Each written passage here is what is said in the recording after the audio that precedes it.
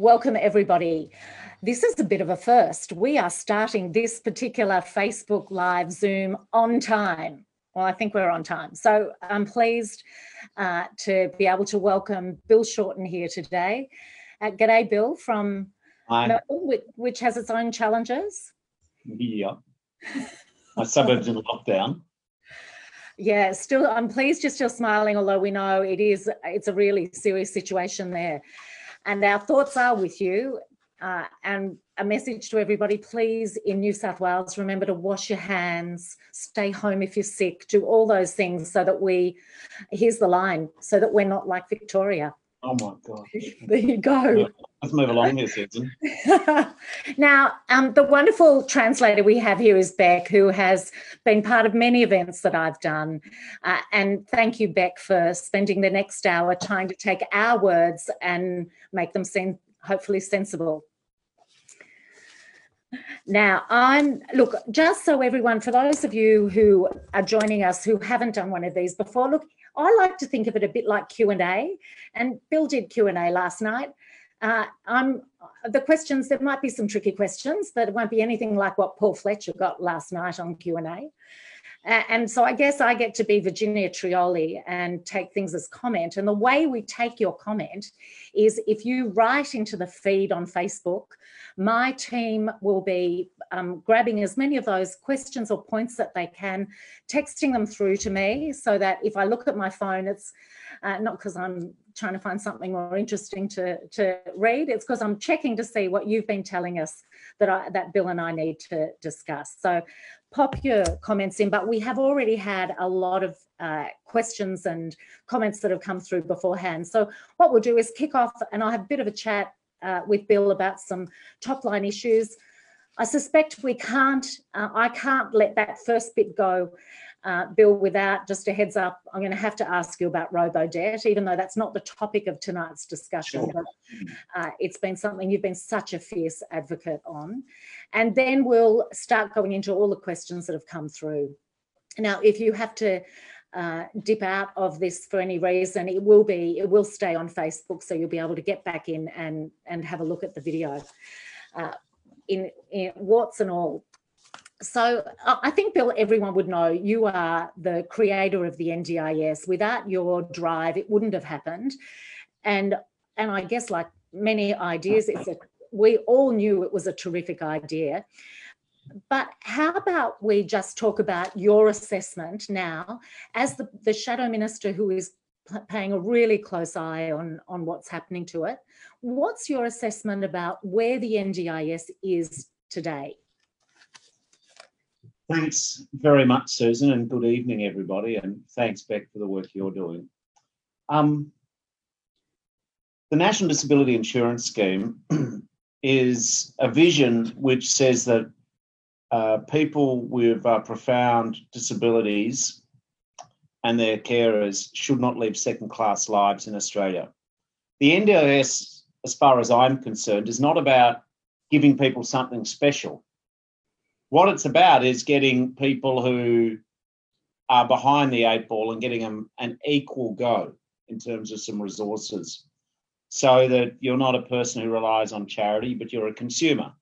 So you're a person who has some economic base. That's the vision, about choice and control. Now, when we set it up just before the 2013 election, it was created by a campaign by thousands of grassroots activists. And my vision of the NDIS is to be the best in the world. Like, I want us to be the best in the world. And in some cases, the NDIS packages have revolutionised people's lives. But in other cases, it's become a bureaucratic nightmare. It's become opaque. What we're seeing is if people don't spend the money in 1 year, the margin that they don't spend, they lose the next year, which sends a terrible signal on how to behave. We're seeing a lot of decisions that get made without rhyme or reason. Paperwork gets lost, the people you're dealing with change. You tend, unfortunately, to have a variable quality of people you deal with within the NDIA. Some people are just excellent, like excellent. But others, and they're not bad people automatically, they just haven't got a clue. if they've never had special training in autism or Down syndrome or significant mental illness, they don't know. And if you don't know what you don't know, then you get decisions which reflect that. So I'm interested in hearing your experiences. Tonight, Susan and I can't solve every issue. We will no doubt have issues to triage. We've got a pretty good strike record. The word's getting out. If you get in touch with Labor politicians, we are good at getting answers, but that's not the way a system should work. You shouldn't need a lawyer or a politician to get something which is yours by right. And but having said that, I think that's one of the most frustrating things for me, that we have been asking people to not just accept a system, but to fight for every tiny little thing they get from that system. And in fact, tonight we've already had messages from someone in Queensland who word got out that we were talking tonight, and they've joined in. But that's the bit I think that disgusts me more than anything, is we're just asking so much of a group of people who are already giving so much as carers or as people trying to strike their way forward with a disability. And I think that's the bit for me that's unforgivable. Yeah, I mean, Susan's spot on. She sums up how I feel too.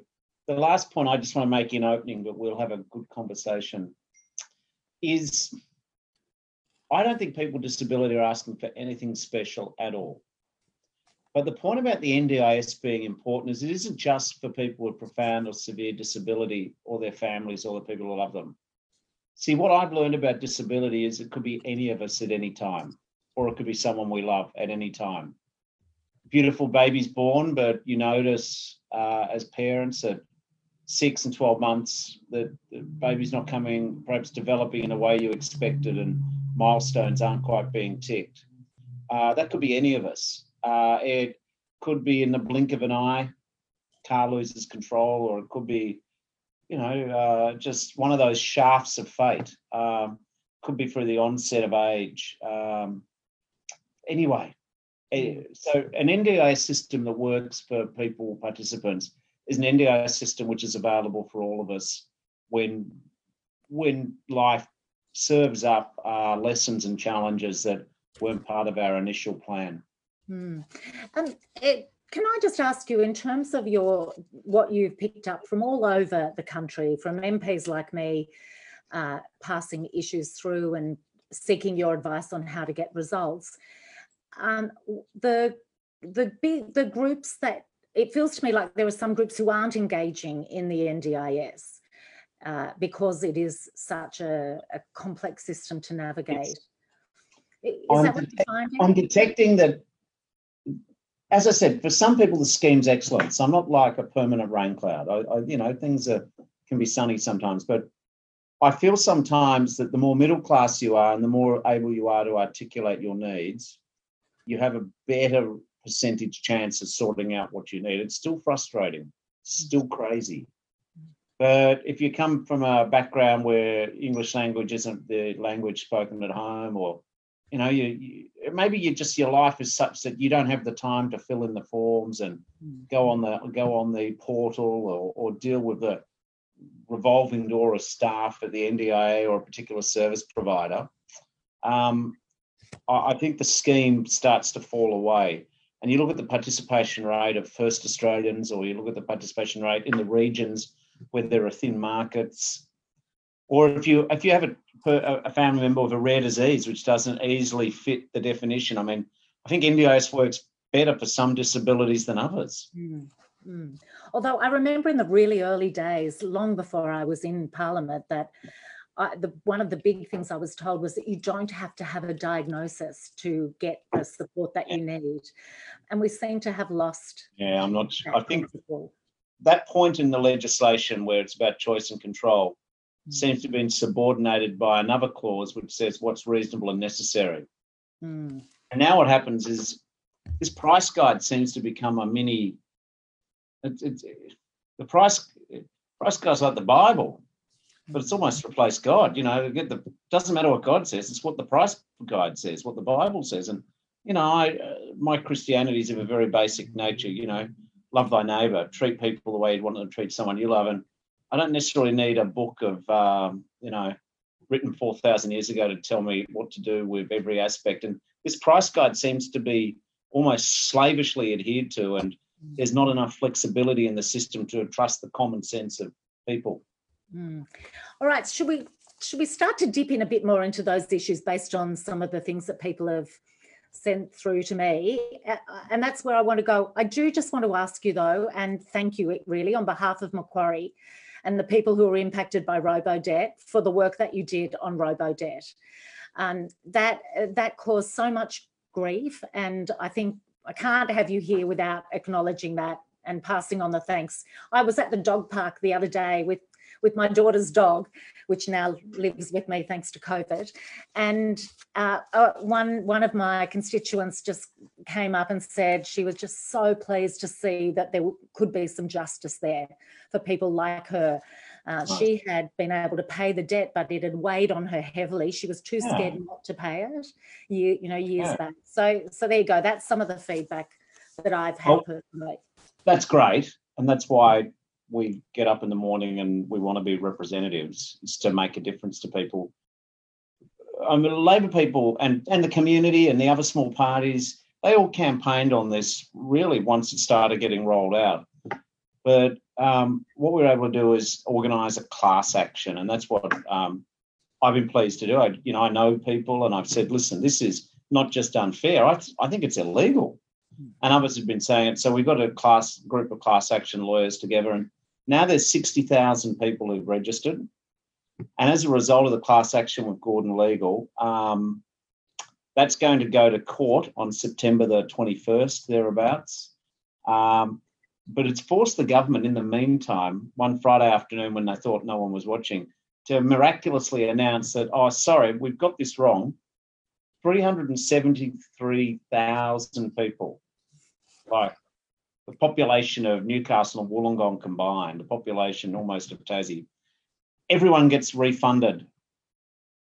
And it's a total of $721 million so far. Like, that is not a speeding fine. No. That is massive. Yeah. So I just say to anyone in the community, if you know people, give Gordon Legal a ring. This government, if they say that they owe $721 million, and call me a bit cynical, but that means they owe more than that. Yeah. It means they probably owe more people than they've identified. So don't be shy about registering. There's no cost to registering the class action, and you never know. That's right. Yeah.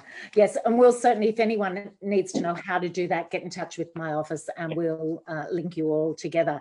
Okay. The questions are coming in thick and fast. So the issue of reasonable and necessary, I've had so many examples people have sent through to me. Danielle has Usher syndrome, and she was told doesn't fit the definition of reasonable and necessary for her to have additional lighting, even though her condition means her eyesight is poor, and she needs extra lighting to be able to see around her kitchen and work areas. She also said it's inconsistent that one of her friends, she says a fellow blindie, has been able to claim glasses with plain lenses to protect her eyes from her 10-month-old son, but Danielle can't claim any of the 4 pairs of glasses she has to wear just so she can improve her vision slightly. So this reasonable, you've already mentioned this reasonable and necessary. This was another really sad one that we'll be following up on. A family have a child who currently stops breathing in his sleep and is defined by doctors as needing overnight observation, but it's been declined by the NDIS because they don't say it's not reasonable or necessary. So what is going on here? Is it the interpretation? What do you say is the core issue that's driving all these terrible decisions? Listen, my theory, my sort of case theory about what's going on here is that increasingly the NDIA has become an organisation which is focused on defending its own decisions. In other words, they've lost sight of the person. Now, I'm not being mean about individual NDIA staff members, but it's almost like when you go through one of their decision-making processes, you almost sense they're just trying to cover their own arse in what they say. And so I think you've got an organisation which is almost disconnected from the people And whilst it was created to look after the people, it now just sort of spends its time justifying its own decisions. So I think there's a lot of risk management and bottom covering in the show. So therefore, what that means is that you're not getting a lot of individualised care. I think there's a lack also of accountability. I mean, first of all, just to finish up that first point, they don't give you a lot of written decisions. They say no, but there's not a lot of. It's not always easy to appeal their decisions because they haven't always said why, and that just sends off the warning, the alarm bells. Yeah. The second thing I think is that when you don't give something to the NDIA by a certain time, you lose your package or you lose the decision. But when the NDIA doesn't give you an answer by a certain time, there are no consequences. It's like those streets we have in Melbourne. It's all one-way traffic, and it's not going in your direction. So I think we need to have more consumer accountability and more transparency and consistency on decisions. Again, I also worry that they spend a lot of time interrogating the participant, but they don't always check the service providers and the invoices they're getting. Like, where's the safeguard? So they know the value of each, they know the value of each coin, but they don't understand. Well, they know the price of everything, but not the value of everything. So, I think there's a couple of issues of accountability there, which would be a lot more healthy for the organisation if they dealt with. And I'm going to come back to one of those. I just want to pick up a comment that's been made by a few people, including Andrew Backhouse, who says people who are blind or who have low vision are finding it really difficult to get Braille. Have you noticed, been seeing is that just something happening in parts of Australia? Because sometimes I find there are, as you say, decisions are inconsistent, but that's certainly something we're finding in this part of the world. Yeah, that's interesting. I was just looking off screen to my advisor. Come in, Natasha, and say hello. So no one knows. Hello, okay. There's the expert we go to. Yeah. And I'm sort of an expert. But yeah, I haven't heard so much about the issue around the Braille, but that wouldn't surprise me. But that's worth us pursuing. We will. And what I'd say to the people who've made that comment, very keen to get some more information on what you're finding there, and we'll follow that up. Now, just in terms of the government didn't get radio print handicapped the right. Some of the blind associations got themselves in a bit of economic strife, but the government hasn't. We've had to do a lot to try and get the government to focus on this. So that's interesting. I mean, there's very simple things the government could do and make part of what we do. My own card, not you can see it, but you'll have to take my vote. It's in Braille. I just think that we've got to do a lot more awareness. But anyway, that doesn't solve the specifics that Andrew and others are raising, but I'm conscious of it. Yeah, we'll get some more detail on that. Now, just on the other point you mentioned about service providers, and I know I've got some terrific ones in this area. Yeah, the vast bulk. Yeah, indeed. It's always the minority. But Hayley says she's noticed a worrying trend in terms of businesses trying to capitalise on NDIS funding, offering all sorts of services ranging from deep sea fishing to holistic meal packages. And she asked, how can the NDIS protect people who self-manage to not be exploited by businesses that are giving a good sell but aren't actually providing a good service? Yeah, I noticed when I went to the Royal Melbourne show, maybe it was last year or maybe the year before, that some stalls at the show had NDIS approved, but they were selling kids' wigs, and it wasn't for people who needed a wig for disability purposes. And I remember thinking, what's going on here? So I am concerned that because the NDIS has expanded at a rate of knots, that it's attracted a few vultures and opportunists who are just preying on people. We're dealing with this shocking situation in South Australia where Anne-Marie Smith was left in a chair for a year to feed, to toilet, to sleep. And something's gone horribly wrong with the care provision there. And, the fingers have been pointed at the support worker or the care organisation. But ultimately, the Commonwealth hands these packages of money out. They can't just sort of say, oh, we didn't know or we're not aware. So, again, that goes to that point we were making earlier, that they'll make you jump through hoops. Say you've got a child who's autistic at 6 or 7, has had the early childhood package, then moving to the schools, they'll say that, oh, we don't have to look after you anymore. Then you've got scallywags and rogues who are preying upon the vulnerable. I think the Quality and Safeguard Commission is going to really have to lift its game. We found that they'd had 12,000 complaints or matters drawn to their attention, and only 11 or 12 suspensions of service providers or the particular service. Like, I don't believe that. And because I love the NDIS, I don't want it to become a laughing stock where they say that the crooks are able to just swarm in. And they don't have enough in the way of investigation teams. Yet the crazy thing is, if you live in regional Australia, you have to pay thousands of dollars to get a diagnosis they say you don't need. Well, even if you live in peri-urban Sydney, sometimes the access makes it so difficult.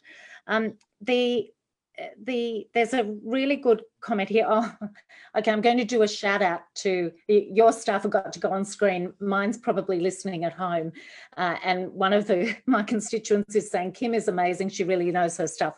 I mean, I think all MPs' offices on our side of politics have someone in their office who has just, got their head around how best to get outcomes. And Kim is certainly the person in my office who's done that.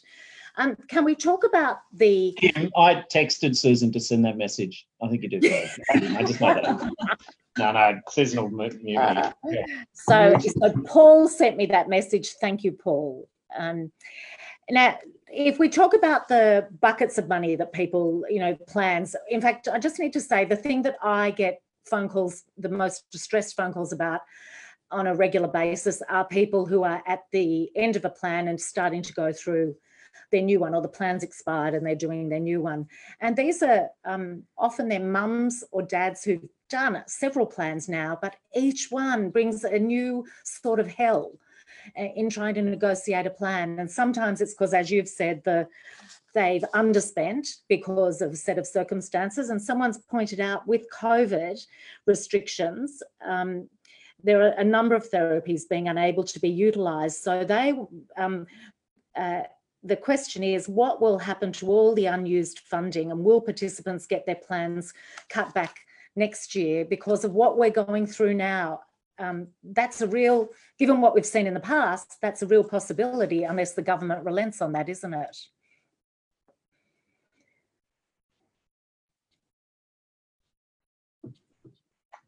I think, does the person asking the question want to give us their view on what the answer is? Well, there's been a couple of comments about money, but what I'm taking about from this one is that given COVID, maybe there needs to be some special consideration as people's plans are expiring. If someone's plan's expiring now and they've had 100 days of not being able to access, that perhaps there can be a recognition that it wasn't because they didn't need it. We've got I'm just checking off screen. Has the Senate committee had the hearing on disability? So this is tomorrow. The inquiry. Yeah, there's a parliamentary committee which is sitting. I would like to take that proposition and get our senators to specifically ask that question. There is a 10% loading, but the government's talking about taking it off. People with disability are actually more affected by this than a lot of other people because they've had greater challenges getting carer staff. They're at the back of the queue when it comes to getting a whole lot of things. But I wouldn't mind, Susan, I don't know what you think, but why don't we get Senator Katie Gallagher to raise this issue for plans to be extended for 20 to 24 months where the participant nominates that. Like if the participant's not happy with the plan, well, then we've got to work on it. But basically, why poke a sleeping bear? Why don't we just put the proposition they roll over plans for the next 12 months where the participant says that's what they want? I think that would be a nice solution, wouldn't it? It would, and that came from Cooper Matilda Bernadette. And if there's any more information you want to send through to me or any ideas on it, please do, and we'll get that through to Bill for the committee. The other question that's come up on the same, the same sort of theme is, in fact, Haley's asked the same question. So there's a couple of coming through as slight delay. But the other question that comes up even outside COVID times is, when you've spent one particular bucket of NDIS money, but there's money in another bucket, why can't you just take, from the one that's still got stuff in it for whatever purpose? That's been a real bone of contention. I've used up all my transport, but I've still got plenty in this area, and I'd really rather be using it for transport. That's a particular one for us out here when transport costs are really high. That frustration, there's not been a resolution to that yet for people. Your thoughts? So what's happened with we campaigned on the transport flexibility.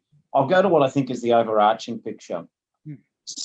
This was about giving choice and control to individuals and families to be able to make scarce resources go further. I actually trust people with disability and their families to get it right. But what's happened is they've adopted such a rigid approach to the price guide, such a rigid approach to categories of funding, that this transport in particular, but not just transport, you get an allowance, one of 3 tiers. But if you live in peri-urban Sydney or any other part of it, where public transport's not easy to access and not disability friendly, it's actually a core function of living, whether or not you get to go and socialise, whether or not you're getting to, medical appointments, whether or not you're getting to work. So we had a bit of a win that you could use some of the other core funding for transport. Yeah. But it goes to me to the deeper problem or challenge. I think there should be almost bandwidths of funding where you get a certain percentage to a certain area, but within that, you're allowed to tweak it. You don't need a bureaucrat you've never met who in 3 months will be gone, replaced by a casual or a contractor or a new LAC, or just people telling you when you're allowed to change something by $100. I think that's too expensive. It's not actually saving money. It inconveniences you. It underestimates you, and it costs a lot to run. Yeah. Okay, now these questions might end up being a bit all over the place, but there's some fantastic questions. Someone's just picked up on the additional 10% charge and just asked whether we've had any indication, Bill, about whether people's plans will be increased to cover the increased charges that service providers are able to apply, that extra 10%. The answer's no at the moment. The government's reversing it. Yeah, right. End of next month, I think. For providers, but they've never topped up plans. And they've never topped up plans, but even for providers, they're reversing it. Yeah. Now, which is stupid, and we're going to have a crack at that issue tomorrow. It's just okay. stupid. Here's one. Look, they're not coming in a simple theme, so we might jump a little bit all over the place. But I don't want to miss. You're in charge, Susan.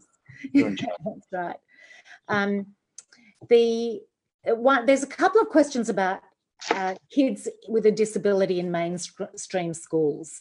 Now, this is another one where there's some frustrations often from parents that they can't provide, the NDIS won't provide for the things they know their kids will benefit from. Well, just talk to me about how we take that issue forward.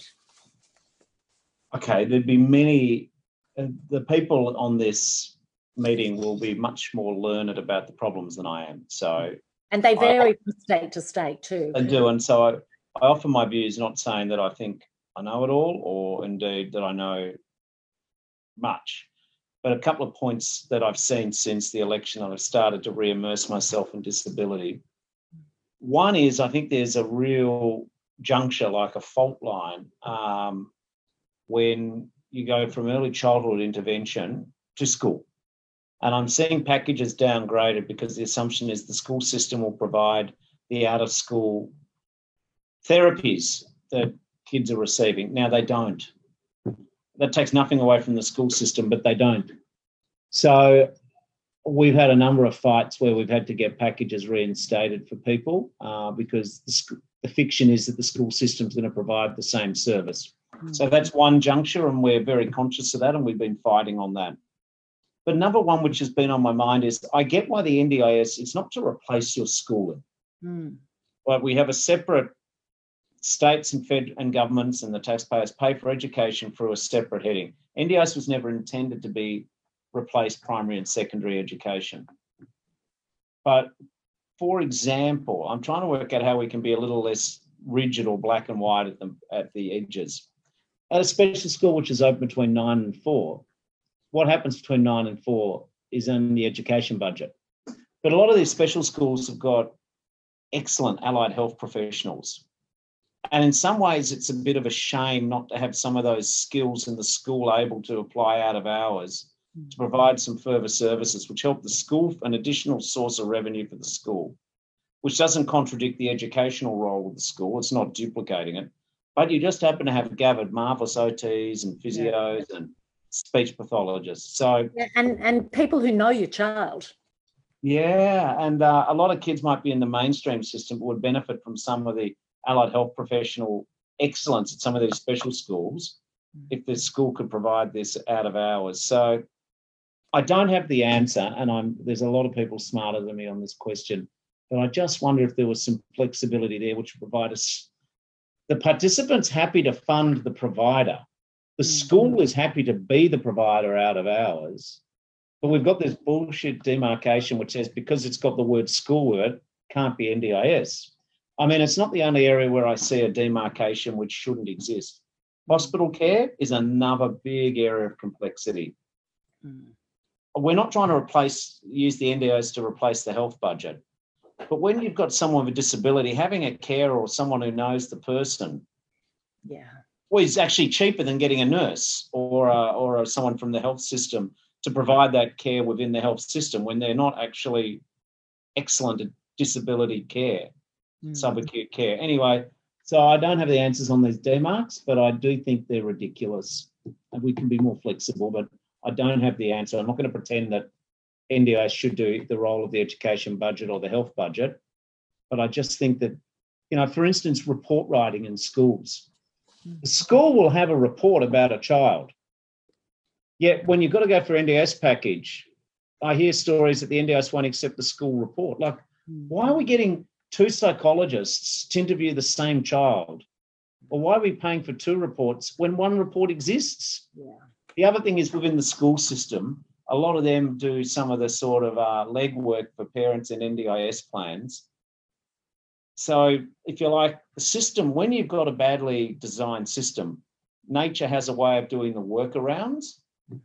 And so rather than us ignore that, why don't we look at how we make information flow cheaper, quicker, less expensive, and more in the interest of the person? Yeah, and much less stress for the people who are pulling it together.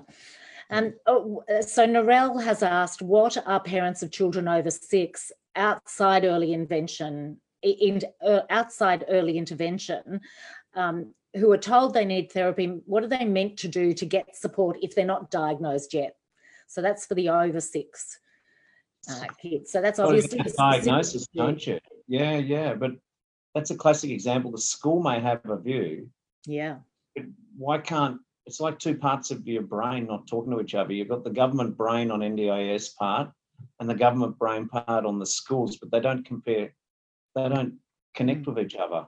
No. I think there are other problems getting reports, though. If you're in an area where either the report writing is expensive to get or non-existent, I don't fully understand how we work out all the costs of these reports. Some of them can be recovered once they've been accepted, but there's a cash flow challenge there. And anyway, my answer's not satisfactory, and listening to myself give it, I recognise there's more work we have to do, let alone the government, and how do we make that more seamless? I think every constituent we talk to, there brings another nuance to it, and we're constantly going, oh, that's another problem too, that's not working. Now, this is an interesting one from Lindy Lou, who says, why can't parents or carers be paid as an employee by NDIA as the carer, at least until the child turns 18? The carer's payment from Centrelink is a joke. We lose careers, income, superannuation, and much more. due to having a child with a disability and being the primary carer. Now, I know parents can do incredible things, but often some can still run businesses and do all of that, but others can't. So, you know, this, yeah, I really feel for carers and what they have to navigate. So I can understand why Lindy would be asking this question. Yeah. I don't know if I have an answer which will satisfy Lindy. Yeah, it's a really difficult one. I hear, like, you can come up with some pretty clear examples where, frankly, it'd be better to have the family do it. But where do you draw the line? And whilst that intellectually is not a particularly nourishing answer, like, I met a lady who lived north of Bendigo. Bendigo is about 120, 130 kilometres north of Melbourne, and she lived, I don't know, out of there. And she was taking, she and her husband used to take their son with Down syndrome to Special Olympics events all over Victoria. Then the husband, you know, got old and died, and you know that, and she couldn't necessarily drive him, but she could, but someone else in the family could. If she used the NDIS package, she'd have to pay a lot of money to someone to come from another city to taxi to take her through. She said it'd be a lot cheaper if she could get one of, you know, someone in her family to do it. And she had for years not asked anyone to do it because the husband could do it. So she said, I'm not looking to get something which we're not entitled to. Now, there is no satisfactory answer to that lady saying, why would we spend taxpayer money paying a contractor to do it? Yeah. But it's how do you work out a set of criteria which, I mean, every carer, every family member does stuff. And then you've got the paid workforce, and there really wouldn't be a paid workforce. If you went all the opposite way and just paid the family.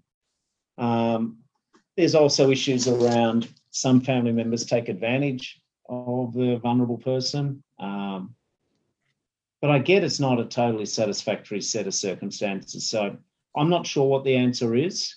I'm conscious that it's not black and white, but I'm also conscious that I can't make a promise that I can't deliver. No, I mean, I think the carers allowance, when we look at what we're asking people to, I think there'd be an opportunity for a review of kind of, now NDIS is happening, let's look at look at how they're interacting and working together.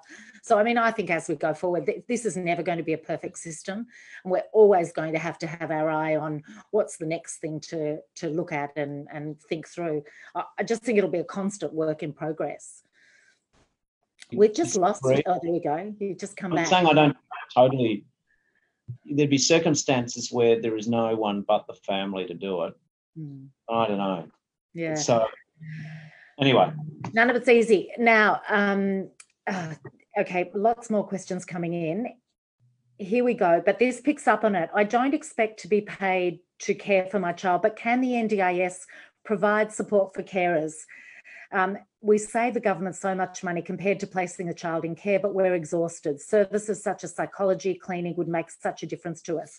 And, you know, this goes back to the early days. Someone was talking to me through what she had to attest to in order to have her adult daughter get her NDIS plan and for there to be a provision for her to have some respite care. And she had to, because in the past she'd been entitled to respite, but she essentially had to declare on her form that she would not be able to care for her, I think she was 27-year-old daughter, if she wasn't given a certain amount of respite. And she wouldn't do that because she said, I am not going to tell people that I won't care for my daughter because of course I'll care for my daughter. So she was actually an academic and furious that the system was forcing her to make that, to try and get her to make those sorts of declarations. Now, I think it has improved somewhat, but clearly, as Sarah Jane is saying, carers are feeling that they need more support in a whole lot of ways, and that's an area to look at. There's no doubt in my mind that the pendulum swung too far away from carers. I think in the early days of the NDIS that be it service providers or carers, they are viewed as not to be as trusted as the participant. Whereas the reality is, it doesn't describe the relationships people have. It's too black and white, the wrong way. So I do think that respite should be funded. I hadn't thought about psychological care services, but that's interesting. I don't think the carers should be invisible in the NDIS. No. So I reckon there's opportunity there, and we are very open to working how we include carers more and have them recognised within the context of the packages. And the state-based carers, I know Carers New South Wales does some incredible stuff, especially for young carers. So yeah, there's always. Now look, here's one. Chris says, what's the view on the participant service guarantee? I think it's a good thing. What it means basically is that the participant has some enforceable rights to quality standards. There should be deadlines. So Labor's been pushing this even from opposition. Basically the NDIS is not allowed to hatch a decision like an ostrich egg. It's got to just, I don't know how long ostriches take to hatch eggs, but let's not get lost with my metaphor. The point is, decisions shouldn't get lost or take forever or shouldn't not be in writing. And, you know, for different categories of decisions, there should be timelines. Like one which always drives me nuts is assistive technology. Yeah. Home renovations. Like, why does it take modifications to cars? I mean, the government legislation on the guarantee, participant guarantee, has been delayed again. Like, just put some deadlines on. If you don't pay your parking fine within a certain time, you get fined more. If the government doesn't make a decision about a wheelchair, which is essentially your legs, or about a toilet, or about some assistive technology, motor vehicle, as Susan said, it can take forever. And then by the time you get a decision, the report and the quote you had's out of date and you've got to start all again. Yeah. But so we're very keen on that. Now, I'm just suddenly conscious we've got about 15 minutes left, and I've still got questions that came in prior to tonight that I want to touch base with you about. One is to do with autism and the removal of level 1 autism.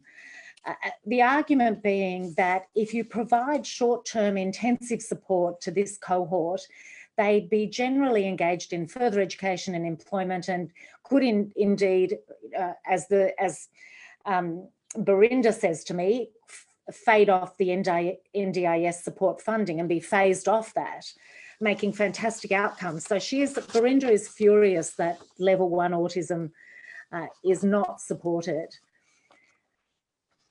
Yeah, I've got a lot of sympathy for that complaint. I think it's about functioning as opposed to arbitrary levels. And if some intervention can move someone and help someone, I think it's a complete shame not to grab that opportunity, because it's a false economy, isn't it? Yeah, it sure is. Yeah. Look, the other one that's come up, which is very timely with Beck there working hard, is the failure to support people who could do with translators, that the funding for it is terribly limited. I'm almost tempted to get Beck's view on it, but I don't want to distract her from what she's doing. Are we making progress on these issues, and are we likely to see improvements on those sorts of things, Bill? I think funding of Auslan and the training of interpreters is going backwards. Where it gets taught, support people receive to study it. Labor's open to trying to develop a policy to give some greater funding support for Auslan.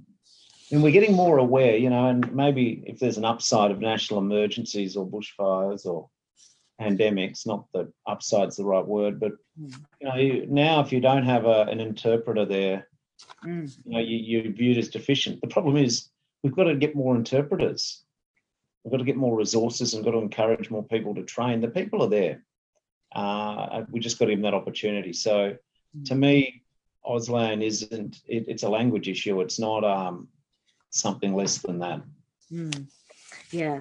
And now I'm going to switch to a question that came from one of our providers. And in fact, this is Able To, and you and I visited Able To not that long ago in their Springwood office. And we talked about their group activities that they do. But this is coming back to the pricing changes. And the nub of Sue's letter is really that it's impossible to plan when you're a service provider facilitating group programs for young people, with the price guide and the changes to the price guide. It was already, barely viable. It's become even harder. And her view is that the overall, the running of groups is already high risk, low return. And, they have to keep their heads above water to be able to do what they do. So I don't know that you'll have an answer. Yeah. One improvement we could make is that if your child goes to school and has a sick day or a sick week, we don't take the funding away from that school for that child for that week. Yeah.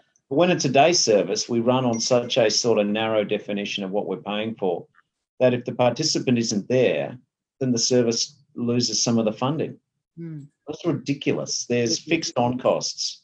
When a politician is sick and doesn't go to Parliament, we don't take some of the funding away from Parliament House. I think it's wrong. So I think there's more we can do. I think day services have been really crunched in the COVID-19 time as well. Yeah. Because of social distancing and how you maintain protocols amongst people who use day service is not easy. But I really think they've been crunched, and we desperately need them, because for me, day services are about quality of life.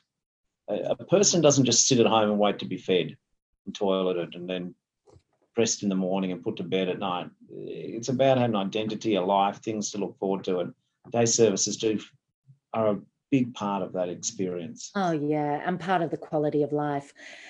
Now, I'm going to shift from, we've talked about early intervention and young people. I want to talk about older people, because I've had a number of people get in touch with me around what happens when you're older and trying to access NDIS. And in fact, one's just come through from Tara, who says her questions on behalf of her fit and healthy 70-year-old mother, who's profoundly deaf and has missed out on receiving any type of funding to support her access to the wider community, when her deaf friends who are younger are able to get one-on-one Auslan interpreter for their needs.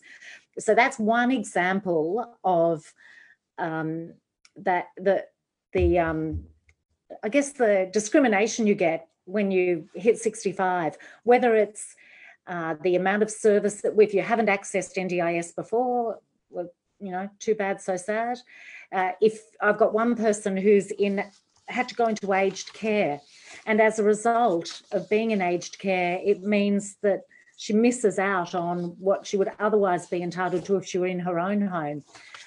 And yet all her needs can't be met in aged care. She's only in her mid-60s. So these are some of the things that are happening. How, what's your thoughts around older people and how the NDIS, transitions into aged care, or the fact that there's no allowance for overlap? It seems a problem to me. It is, although it's a sort of problem we didn't foresee at the start, because when we were setting up the NDIS, the aged care assessment teams, frankly, were much better than the disability assessment teams. Aged care had federal funding. It wasn't a hodgepodge of states and as crisis-driven. Something funny happened between 2010 and 2009 when I raised the NDIS in 2020. The NDIS is imperfect, but it's leapfrogged aged care. Yeah. Now NDIS packages are better than aged care packages. So somewhere something happened and we moved ahead. And so... You think it's got anything to do with 7 years of Liberal government? You could say that. You must be very good at Cluedo. You could work it out. The culprit of the room and the... Right, sharp as. Sharp as. So, I do think it's got everything to do with the neglect in aged care. So coming to what matters to people is support. I'm agnostic about whether or not we better fund aged care or we better fund the NDIS to cover beyond 65. Julie Collins is our spokesperson in aged care. We've had conversations about this. I just want to see people get support. Whether or not it's done through one system or the other, I am less, partisan about. But there's no doubt in my mind we're seeing disparities. There's a man whose family run a pet food or a horse clothes shop down the road from where I live in Flemington, near the racecourse, and he had a terrible incapacitating stroke at 66. If he had had it at 64, he'd have got an NDIS package. He had it at 66, so the family can't afford the care. So they've set up a corner of this warehouse as his special day room, and he stays there behind curtains because his family've got to go to work every day. But and listen, I talk to him, and he's happy to have the company. It's not all downside, but that's mad, isn't it? That it should be his stroke which dictates his care, not the age at which he had the stroke. Yeah. I think Robert and Lil, who've written to me about a family member, just said, what age is old? Who defines it? The arbitrary nature of it does lead to real gaps in care and inequities, just unfairness. And now there's here, I'm going to take my glasses off to read this one because it's come up in small print. So this is from a mountains person who says, I'm a nurse with a severe sensorineural hearing loss. It costs me up to $10,000 every 5 years for good hearing aids that can keep me employable. And look, I wear hearing aids, and my ability to work is severely limited if I don't have hearing aids. So I don't have the same condition, but I can understand the impact here. And she says, well, I was delighted to be accepted. Myself and my audiologist were dismayed to find that I was only given the Australian Hearing Services voucher for hearing aids that would be inadequate for her employment needs. An appeal was unsuccessful, and she's ended up paying a substantial amount on top of the voucher for the hearing aids that she needs. So this is really about the access to hearing services and the voucher to cover a higher cost quality of hearing. How old is that person? Did you say? I think she's roughly my age, so that would be mid-50s from my recollection. No, mid-40s. Anyway, the point about it is, yeah, sure. She's between 18. She's between 18 and 65. Yeah, that's right. This is an issue of life. This is where that's a slightly separate issue to the 70-year-old person, but it is a fiction that your hearing doesn't switch on at 18 and switch off at 65. Of course, it all comes down to cost and how we support it. I'm sympathetic. I think I would rather support that than some of the money the government's wasting on other areas. So all I can say to you is that if we were in government, I can't guarantee you a resolution to the issue. I can guarantee you that we'd give us stuff and that we would look for a resolution. Yeah, I think there's a whole range of issues around hearing aids. I mean, we fought to keep Australian hearing. Doug Cameron was he was great locally and nationally a fierce fighter for. It's such an important service, and helps so many people. But yeah, the quality of your hearing aids dictate your ability to be employed or not, and your ability to contribute. It goes to your. So I think it goes to your mental health. Yes. I think hearing challenges. You feel, I've dealt with plenty of people in workplaces when I was a union rep who weren't quite sure what was being said, and they get frustrated. And I think it deals to tension, undiagnosed or unsupported hearing loss. We take for granted. Yeah, and it can be so one of the things that can be so easily fixed. So my message to people is, if you're constantly being asked by your partner or whoever you share a workplace or house with, sorry, what did you say? Perhaps they need to go and have a hearing test. Or if someone's saying that to you all the time, go and have a hearing test. And it really does change things. I'm a big fan, for example, of when we build new school buildings, to install you know, full surround sound, which makes it easy for kids at any part of the room to hear. Yeah. All right. Now, look, we're running out of time. So I've got 2 quick comments, and I love this one. The question was, how could we have more support for agencies who sit with the families and help them define their stories and needs better for their NDIS review, and for people who advocate and support people through the process? Gosh, that would make people's lives better to know they had someone who could. What was that amazing place you took me to, where a couple had set up an organisation which had become... Yeah, that's able too. That's the one in Springwood. Yeah. Very impressed by the staff there. Listen, we want to see more advocacy funding. You shouldn't need a lawyer or an advocate to get a package, but I do.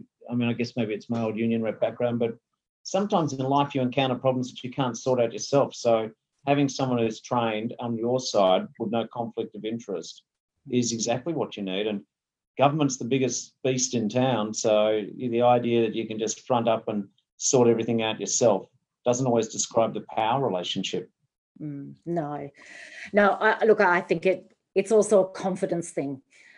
It helps you through the process. Do you know, one of the most beautiful things I've seen is people who have for years negotiated their own packages, sharing their knowledge and expertise. And you met some of them when you came to Richmond. We had a forum. Yeah. Look, here we're going to end on a positive note, because we know the NDIS is a fantastic system, a fantastic concept. It is life-changing. And Andrew, when it works, a bit like the NBN, when it works, Andrew is saying, are there any parts of the NDIS that work? What is working well? So can we get a lot of stories where it is working well. Very few people say to me, we want to go back to what it was before. Like, that's a very small group. There's a lot of people who are frustrated. They feel it's become a new job, just doing all the forms. And we've got to be on our guard that government doesn't use a digital system to individualise blame and put all the responsibility back on individuals. Having said that, I get a lot of happy stories. You know, as I think it was Doug Cameron who once told me this saying, Senator Doug Cameron, he said, when good news is getting up in the morning, bad news is already dressed off and running. So, you know, I guess bad news gets a bit more coverage. Yeah. But Andrew, I'm very optimistic about what's been accomplished with the NDIS. But I'm even more optimistic what a bit of common sense and putting people back in decision-making will do under a Labor government. Then I think we can make it hum. It's reasonable. And look, I think that as an opposition, we have really been able to influence and bring about some fantastic things with the help of all the people who are affected by it, who are willing to stand up and tell their stories. And, you know, that's my thanks to people for their willingness to share really personal details of their lives so that we can help make this system better. And you know, we'll keep doing that, won't we? And please keep voting for Susan. She doesn't need to say it. But we need your, you know, maybe if you've got, you know, 5 minutes a week, we just need you belting out an email to the system saying, hey, stop, or, you know, be part of a movement for change to make the NDIS what it was always intended to be, about choice and control for ordinary Australians. Look, Bill, thank you so much. And Beck, thank you for your time tonight. Thanks, Beck. I'm going to follow up with, we'll follow up with you about the COVID stuff, and we'll see what we can get out of the inquiry tomorrow. And I'll report back to people from that, from those hearings. So if you have any questions that we haven't got to, I apologise. I've tried to cover off everything, but keep in touch. And this is not something that finishes tonight. We will keep talking about it. Thanks so much, Bill. Take care. Thanks, everyone. Lovely to catch up. See you later. Bye, Beck. Thank you. Shadow info.